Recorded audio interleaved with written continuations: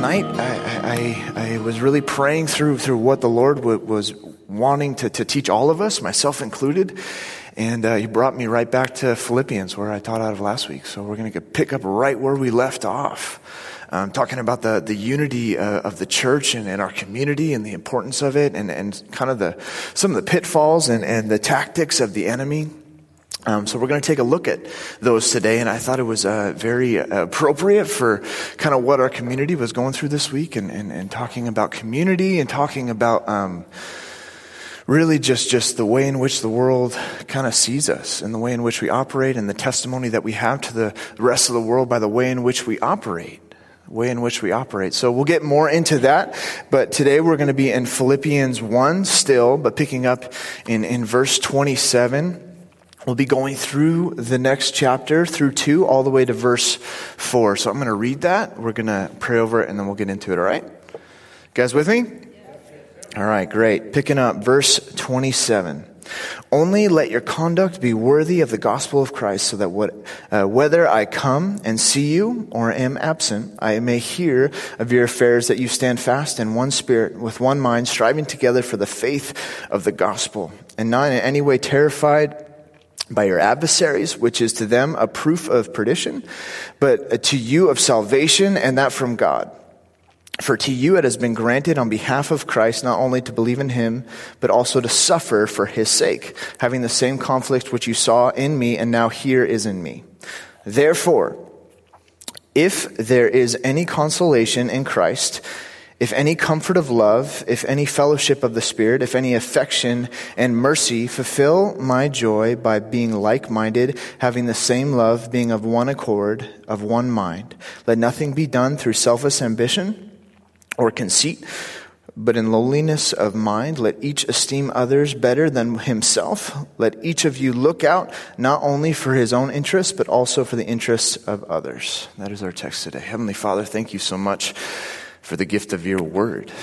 Thank you so much that it is living and breathing. It is not just a historical text that we get to blow off the dust off of, but is truly you communing with us and speaking to us, Lord. We recognize it as complete, but also living and breathing and certainly applicable to today, Lord. And so we're so thankful for the gift of your Spirit and the gift of discernment. So Father, I pray that you would move my flesh out of the way and you would speak openly through me, Father, that you would have your way, that your will would be done. We are so looking forward for what you are doing in the midst of all of our lives. We recognize that no one is here by accident tonight. And so there is a word that in which you want to get across. So Father, I ask and I know that you will speak openly and freely. Thank you again just for this building and this group of believers and this community, Father. What a precious gift it is to be a part of this place. So we thank you and we praise you, we glorify you, and hope that everything that we do tonight is edifying to your name. And all these things we pray. Amen. Amen. Cool. So, as I talked about last week, I am still dealing with these doors. The baptismal is still not completed, but we're getting there. It's getting painted on Friday, so it's going to be really stinky in here. But we're looking forward to it and really being able to use it. We're going to get some jets in there. It's going to be a full-on jacuzzi. I mean, it's going to be, no, I'm just kidding. But people are really going to be baptized here, and we're really looking forward to that opportunity and just giving the provision of that. So we're thankful for that opportunity and seeing what the Lord is doing. So last week we talked about the responses of a mature Christian and kind of like how our reaction is a direct testimony of whom we belong to. And today we're going to see how like we are called to step out and especially being part of this church, and especially where our pastor, hearing from the Lord is directing us and really inspiring us to get out of our comfort zone and really engage culture, but be here to be equipped so that we can go out and actually be a part of culture, be that leaven in our community, in our church, and not in our church, but our church out in the communities to raise the kingdom, to spread the good news of the gospel, right? To make disciples of all nations. That's what we're here for. That's what we're doing. And as we step out in faith, we recognize, and we talked a little bit about it last week, when we step out in faith, oftentimes we're going to get hit upside the head. and there's going to be a reaction to it, right? But a reaction that we should really learn to expect, really learn to prepare for, but also trust in the Lord as we step out in faith. So again, we're going back just chapter 1, and we're going to pick up right where we left off, and it directly translates today. He's really calling attention and addressing a situation that we can find later in the 4th chapter of Philippians that's causing a direct division in the church. It's causing strife. There's people taking sides. There's discord, and people are upset. So literally, he's kind of setting the foundations up to address a specific instance later in the book. But really, he wants to kind of nip it at the butt, taking away the possibility of a schism, taking away the possibility of a division of the church, division in the church body. I really think that a schism or a separation of a church body is really one of the worst sins as a community that we can partake in. Right, that it's just so of the enemy, and it's really something that we kind of treat lightly sometimes, because it's so apparent in our society where we have, and I'm not getting into relativism, and you know what I mean, but really just the breaking apart of a certain community and the certain different denominations, and just this ripping apart is just not of Scripture, and not of one heart and one mind and one community and one bride. And we see in Scripture that the Word of God says that these schisms, these separation, are really a terrible thing among our community, and it can be really, really detrimental because it hurts everyone involved. It hurts everyone involved, and really, not only does it hurt the people that are involved, but it also hurts really our it hurts the cause of Christians in the world's eyes, right? The way in which people see us. And we see that when people have broken off and started to do their own thing, and they break away from the body, and they break away from Scripture. We can see firsthand this week the damage that can be done when there is a separation from the body, when people want to get away from Scripture. And what happened on Monday? What happened on Monday? Do you guys know? You guys aware? So Westboro Baptist Church showed up at Teal High School. I have a slide of kind of something that they put out last week, and it's a direct. You guys see that? Can you guys read that? So it's a direct response to the shootings and fire that happened back in November, and basically saying that the sins of our community caused this outpouring of vengeance by God. It's pretty crazy, right? I mean, God sent the shooter. Isn't that terrible? And they call themselves Christians. No. You're absolutely right. Gospel preaching is not hate, right? And they use verses out of context because they feel self-justified in what they're doing. They're not justified by Scripture, but they're self-justified. And we see a certain sect of Christianity breaking off and really doing damage in the world's eyes. This is a hard one for our community, and my wife and I were getting texts and calls, and Kelly posted this on her Instagram and got a bunch of responses from that, and we got invited to come out and combat, and really it kind of became this big thing, and kind of this clashing of kind of good and evil, right? But to the outside world, I mean, this is just a sect of Christianity, right?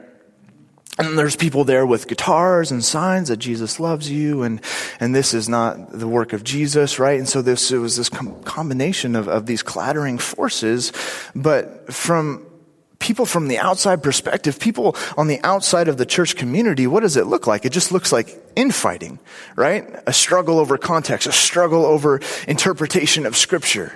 You see the damage that can be done When there's disunity in the church body, this clashing that happens, this is not of God.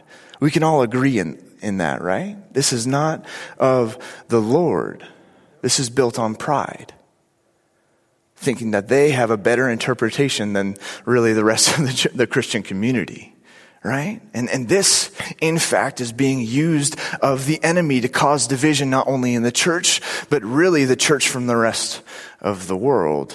And it hurts our testimony. It hurts and damages our testimony. The Lord's faithful through this process, right?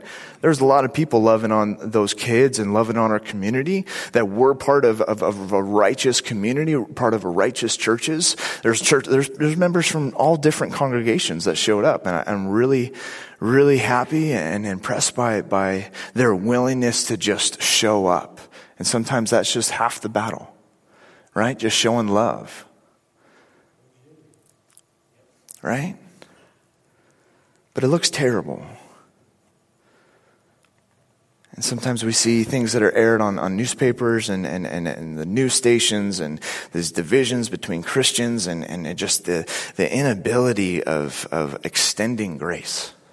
The inability to provide mercy that has been so freely given to us. And when there's not an extension of mercy like Christ gave us, there's harm that is done.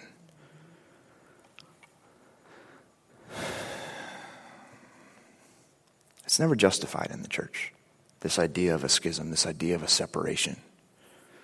Except kind of on the grounds of doctrinal error, right? Like when it's so grievous.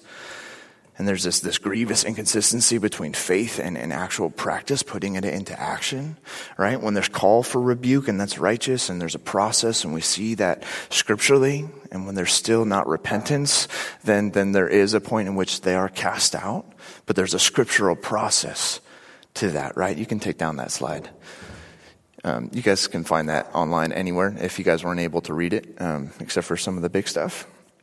But the reality is, as we are in community with each other, problems are going to arise, right? And I'm not just talking about different churches that are out there and different denominations that are out there, right? I'm talking about just in here, just within our community, just within our family, right? There are going to be problems that arise that really require God's wisdom and tact, really led by the Spirit to be able to kind of handle these matters.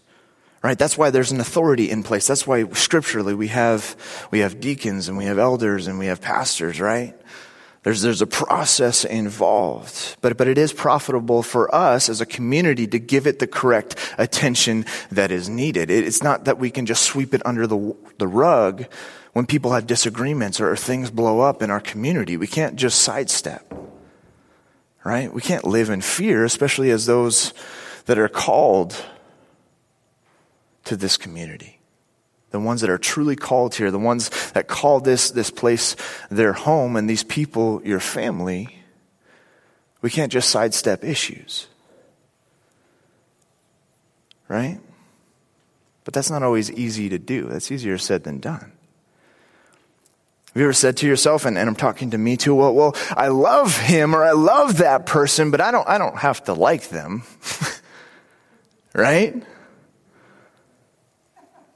I forgive them for what they did, but I'm not going to forget what they did, right? I'm justified in being defensive. And of course, there's an element of truth to that, right? Depending on the severity of the crime or severity of the sin. But this idea of not being able to give full forgiveness, right? These are indications of a wrong heart, a wrong mindset. A wrong mindset. And as we talked about kind of the correct and mature responses that Christians are to have in this world, we have to recognize that we ourselves can be the worst threat, not only to ourselves personally, but to our community at hand. We ourselves can be the worst threat.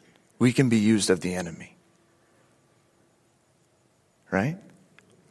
As Rob tells the staff, every sheep is a potential wolf and every wolf is a potential sheep. It's heavy stuff, right? But there's truth to it. There's truth to it. So Paul picks up, I only let you conduct only let your conduct be worthy of the gospel of Christ, so that whether I come and see you or am absent, I may hear of your affairs, that you stand fast in one spirit, with one mind, striving together for the faith of the gospel. This is another theme that we see in Philippians, this word conduct. This word conduct is the Greek word politeuma, a word that literally means to live as a citizen. It's a political term, to live as a citizen. But Paul, speaking to the church in Philippi, right, is not directly talking about being a citizen of Rome, but rather a citizen of heaven, right? So their conduct is specifically talking about their citizenship. Everyone who read this letter or heard it in the church being read aloud would be aware that the citizens of the city were members of a Roman colony. And actually citizens of Rome, even though that they battle had been won by the Roman emperor, and so therefore they were citizens of Rome. They were colonists, even though they weren't close to Rome, right? Thousands of miles away, right? And Paul builds on this idea and says to them, you are members of another government. You are members of another government. You cannot therefore have a similar attitude as the rest of the citizens of Philippi. You belong to the citizen. You have a citizenship in heaven, and you have to act accordingly. You have to act accordingly. And then there's a side note, right? This has been kind of misinterpreted, and I've heard it myself, and this was my interpretation for a long time. I don't need to deal with politics. I don't need to deal with that cultural mountain of influence because I'm a citizen of heaven, right? I don't care about my citizenship of America. I don't care about the place in which God has called me to, right? That doesn't sound right. Right? We know especially those of us that attend here regularly, that call this place our home, that this is wrong. Though we are here to have the perspective of a kingdom as we operate here on earth, we are to infuse our society with kingdom principles, knowing that we are citizens of heaven. Right? We are to operate in such a way that the kingdom principles that we learn from Scripture and discerned by the Spirit are be able to be infused into our society. Right? That's the point. That's where we're going towards. And this idea of ecclesia that Rob's been attesting to and really driving us towards is that wherever we're gathered, we are representative of the kingdom. We are representative of this community. We are representative of the bride of Christ, and we have the full backing of the government of heaven behind us wherever we go. Right? And then Paul says, that I may hear of your affairs. Paul established this church. And he wanted them to know that they were accountable before him and before God. And so he's going to check up on them. He's going to check up on them. There are two things that we're really going to look at tonight, that we stand fast in one spirit. And when he's talking about this one spirit, I think that he means the Holy Spirit. And so Paul is saying never depart completely from the dependency of the Spirit of God to do everything that needs to be done or everything that you're called to do. You can't do things on your own. You can try, but most often you're going to fail. So don't depart from this relationship with the Spirit, being totally dependent upon the Spirit. So you never let anything shake you or remove you or cause you to turn back. This is this first essential. And the second essential is with one mind, striving together for the faith of the gospel.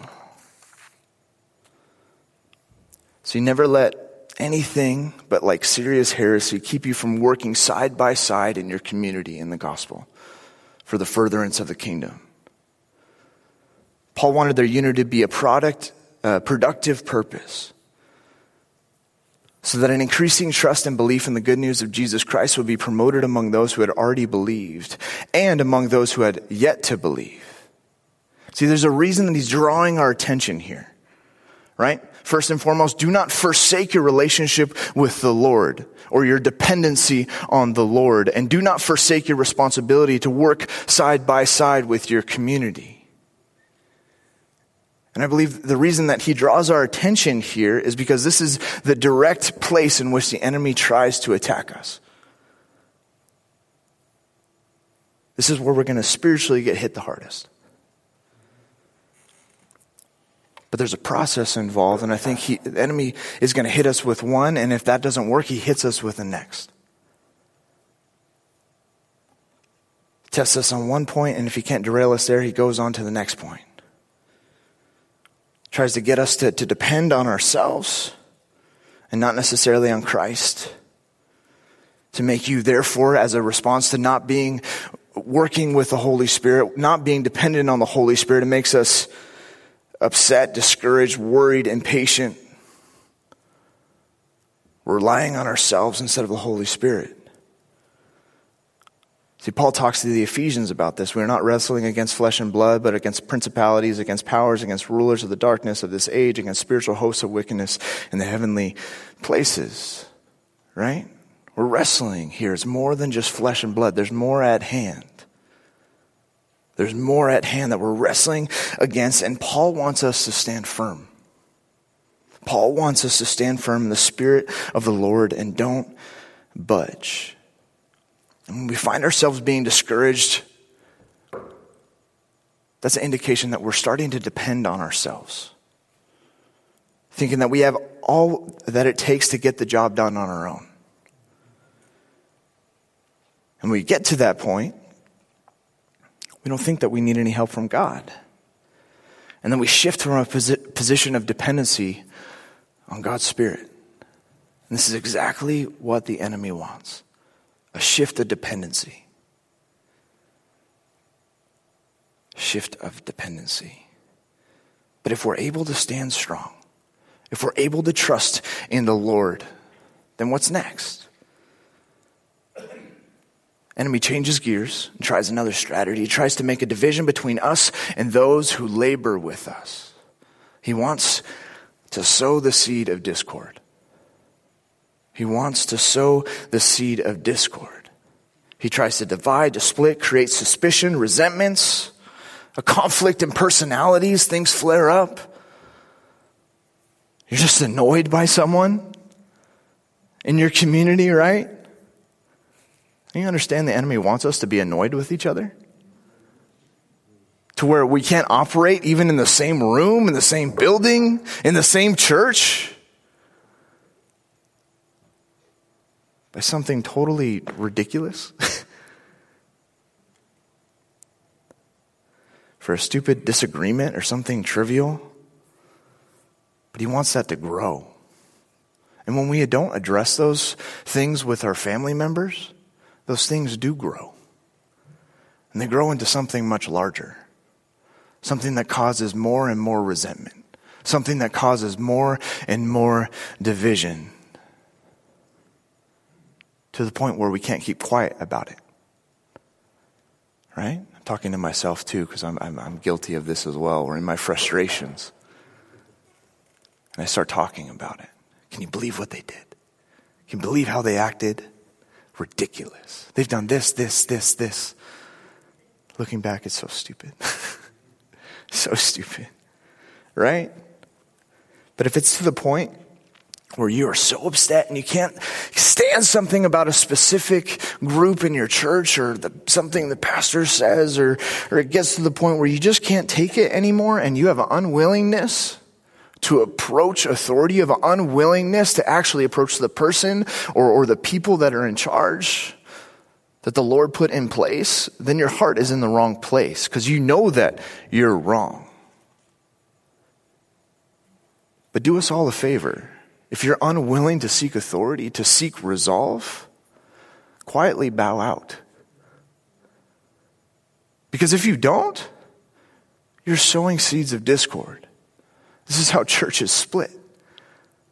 This is how communities and families crumble. In the side of these walls where this is supposed to be a safe place. This is supposed to be a community.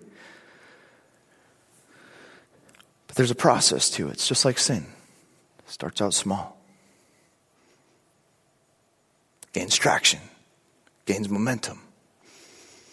Until it's something that's out of control.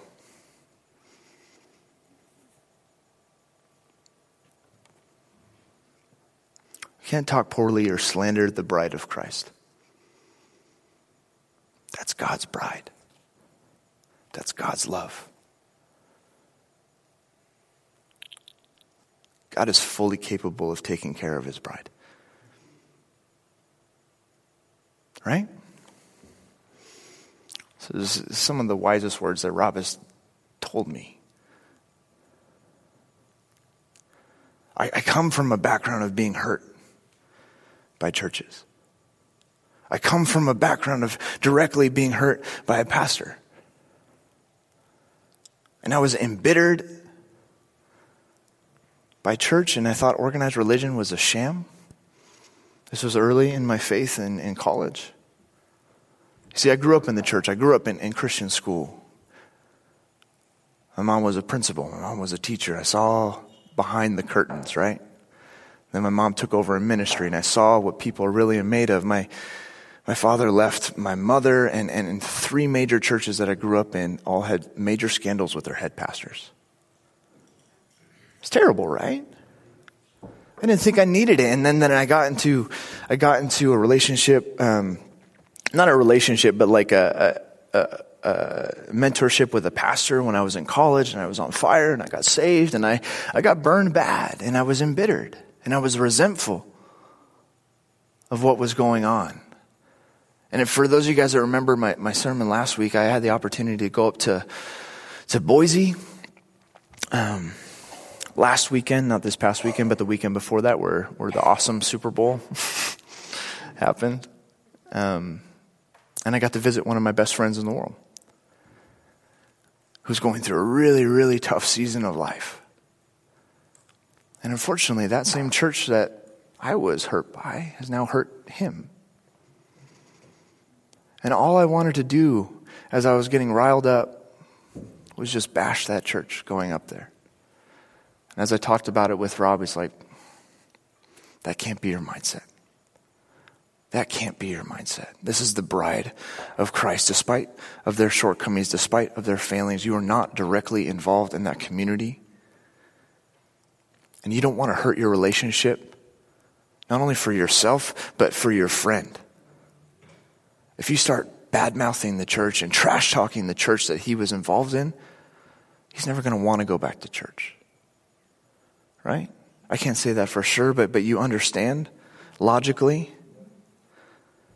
Start encouraging him to bash the church too. And then it's just this circle, it's this cyclone, and it's out of control. Thankfully, I had my focus readjusted before taking that trip. And so rather it was an encouragement in his relationship with the Lord and to be part of a community again. To get back into community, because we can't forsake the meeting of the saints. Right?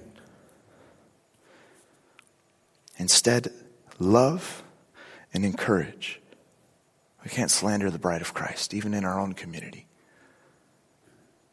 Verse 28, and not in any way terrified by your adversaries, which is to them a proof of perdition, but to you of salvation, and that from God.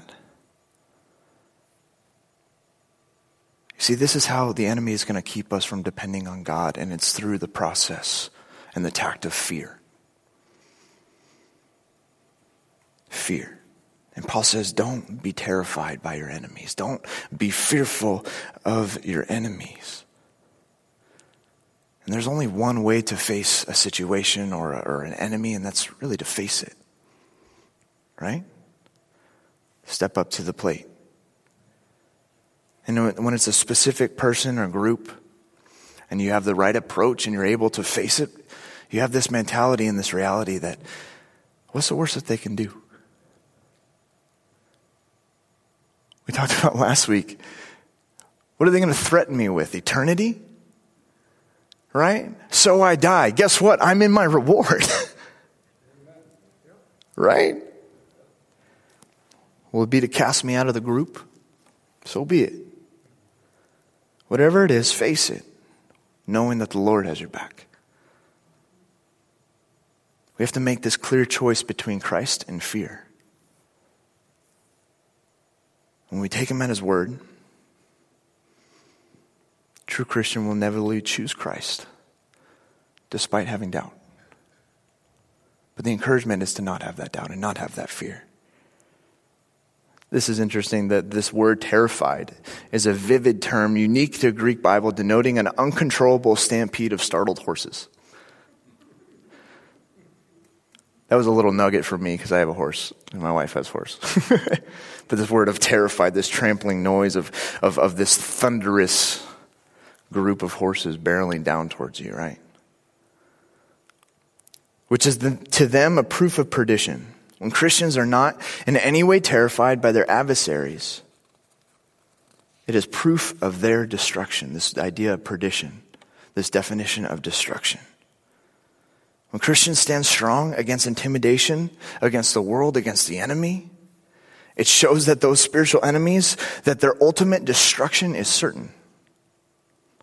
They've already been defeated. We have nothing to fear.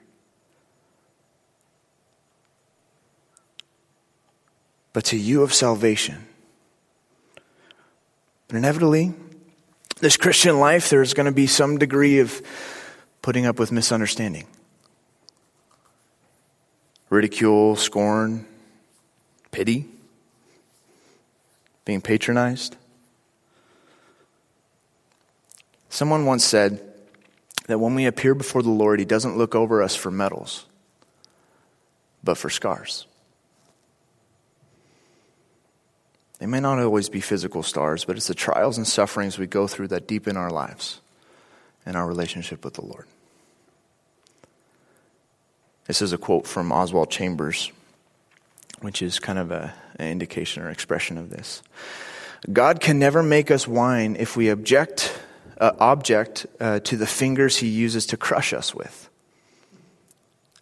If God would only use His own fingers and make us broken bread and poured out wine in a special way.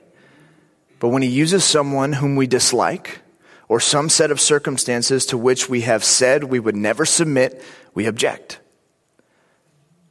We must never challenge the scene of our own martyrdom. If ever we are going to be made wine to drink, we will have to be crushed. You cannot drink grapes. Grapes become wine only when they have been squeezed. There's a process. And there's a promise in that too. God has designed, unfortunately, this isn't by His choice, it's the result of sin, right? But this life of a Christian involves suffering. And it's not a sacrifice, this suffering, but rather it's a privilege. Maybe those are heavy words for some of you. But truly, all in all, this is a privilege.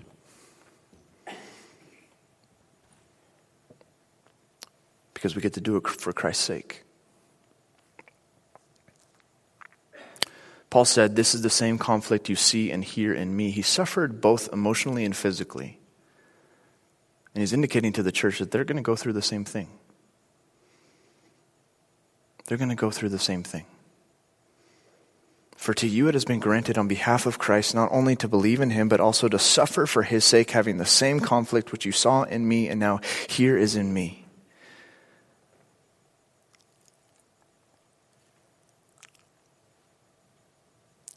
Why the Philippines needed not to be terrified by their adversaries? Because they're ordained by God. This is part of His plan. For to you it has been granted, it was granted the Philippians to believe in Him. In the same way this belief was granted them, so was also the privilege of suffering for Him. This gift of belief, this gift of the gospel, came with the gift of suffering. Suffering for His sake. Jesus said, he who saves his life shall lose it, but he who loses his life for my sake and the gospel shall have it. So we continue to try and hold on to our lives, to enjoy the things that we want, and insist on satisfying our desires and pleasures without realizing that inevitably and irresistibly that life is slipping through our fingers and we're losing it. The physical one. The one who is willing to abandon it, throw it away if need be, waste it seemingly on the concerns that involve the cause of Christ and the gospel, has a saved life. If you're not prepared to suffer, then I don't think you fully understand what it means to be a Christian. The Word warns us that they who live a godly life in Christ shall suffer to some degree of persecution. And the Lord said, in the world you shall have tribulation, but be of good cheer. I have overcome the world.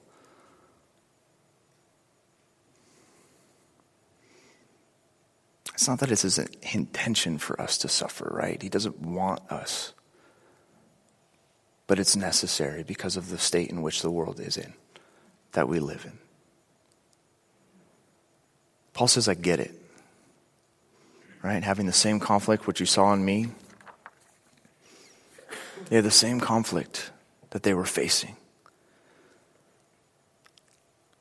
You see, when we're hit by the enemy, trying to make us depend on ourselves and not on Jesus, or when we encounter division in our community of believers, we have to recognize this is all part of it. And as I talked about the encouragement by our pastor to step out in faith, this is part of it, getting hit. Not only personally, but also on a community level too. This is part of that process, the process of squeezing the grapes and making the wine. And we should expect it. But with that ability to expect it, we get to recognize it and ultimately be prepared for it. And not be in fear of it. And here's how. Therefore, if there's any consolation in Christ, if any comfort of love, if any fellowship of spirit, if any affection and mercy, fulfill my joy and be like-minded, having the same love, being of one accord, of one mind. An encouragement, right? We should therefore look to reconcile our differences and not excommunicate the people from our social circles. Get rid of them, avoid them, talk about them. We can say that there's no way we can work together on a level because our spiritual maturity is so much greater than theirs. Paul says that isn't true. And we have the resources available to us through Christ. You see, if we operate in that manner, or we just cast people aside when we're annoyed or frustrated, how are we any different than the world? Isn't that the way the world operates? Therefore, if there is any. And Paul asks kind of this series of rhetorical questions. If there's any consolation in Christ, Paul asked first the rhetorical question, knowing, of course, that there was great consolation in Christ. If you guys have an understanding, Spurgeon says the Holy Spirit consoles, but Christ is the consolation. If I may use this figure, the Holy Spirit is the physician, but Christ is the medicine. This idea of consolation. If there is any comfort of love, the second rhetorical question. Every Christian should know what it is to have Jesus give him the comfort of love. And therefore we have been given, so shall we give. And extend that same sort of comfort of love. And if there is any fellowship of spirit, Paul knew and valued the fellowship of spirit. And we are to extend that. And then affection and mercy. It assumes that every Christian knows something of affection of God and mercy of God. Right? These are obvious parts of what it means to be a Christian. All these things that have been extended to us, all these things that have helped us in our life, and therefore, because it's helped us, shouldn't we help others? These are givens.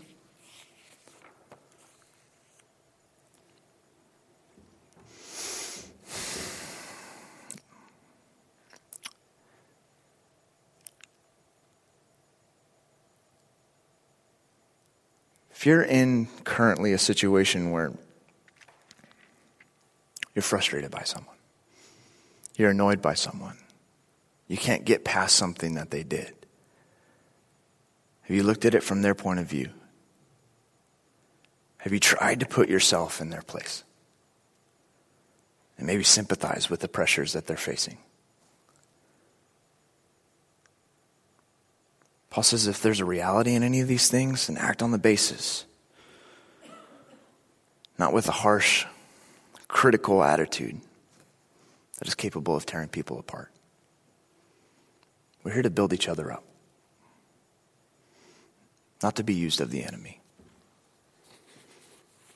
Paul talks later in chapter 4 of the way in which we should approach people in our mindset and says, finally, brethren, whatever is true, whatever is honorable, whatever is just, whatever is pure, whatever is lovely, whatever is gracious, if there is any excellence, if there is anything worthy of praise, think about it, these things. What's Pastor Rob always say? They're not the enemy, they're the opportunity. They're not the enemy, they're the opportunity. I'm telling myself that too. They're not the enemy, they're the opportunity. Right? I wanted tonight kind of with the specifics of Paul's exhortation regarding love and humility among the believers. This is it. Fulfill my joy, being like-minded, having the same love, being of one accord, of one mind. Let nothing be done through selfish ambition or conceit, but in lowliness of mind, let each other esteem others better than himself. Let each of you look out not only for his own interests, but also for the interests of others.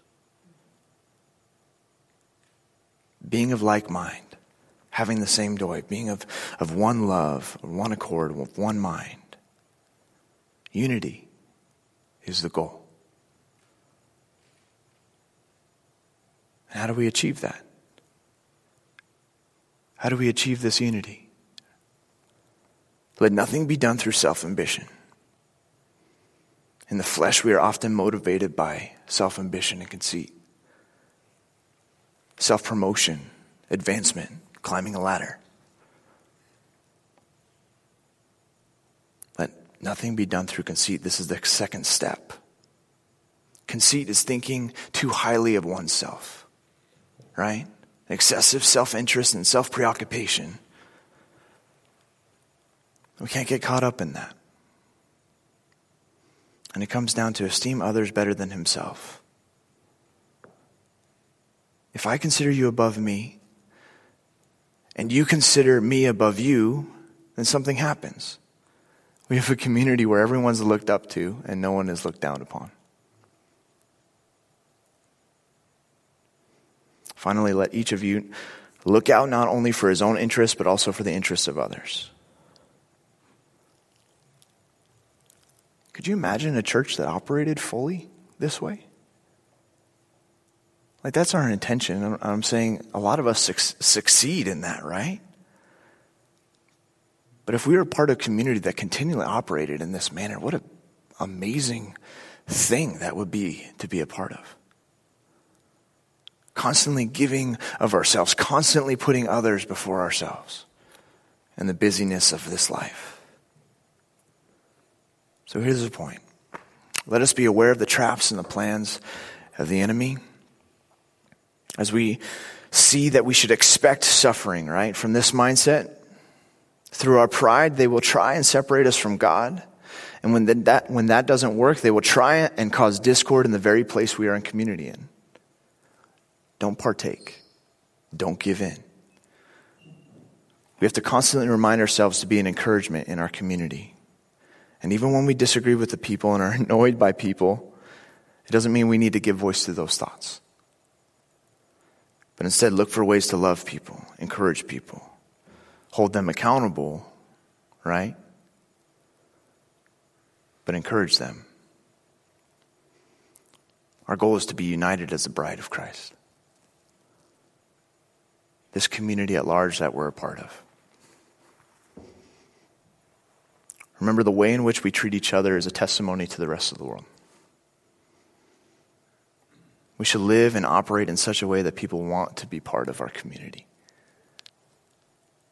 This takes courage. This takes trust. Can't be self-consumed.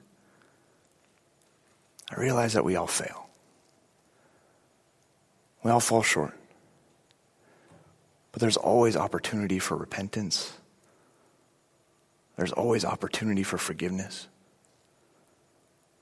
So let's look to repent and do some self-reflection, to look inward. How can I improve in this area? I don't want to be used of the enemy. I want to be used for the kingdom. So an encouragement for all of us is to look to build bridges again. Even some that have been burned to the ground. How can you reconcile? How can you get on the same page? How can you encourage? How can you love? This is what we're called to. The signs of a healthy church, a healthy community. This is what we're striving for. We're going to get hit, we're going to get knocked down, we're going to get frustrated. But ultimately, our response is linked to our testimony.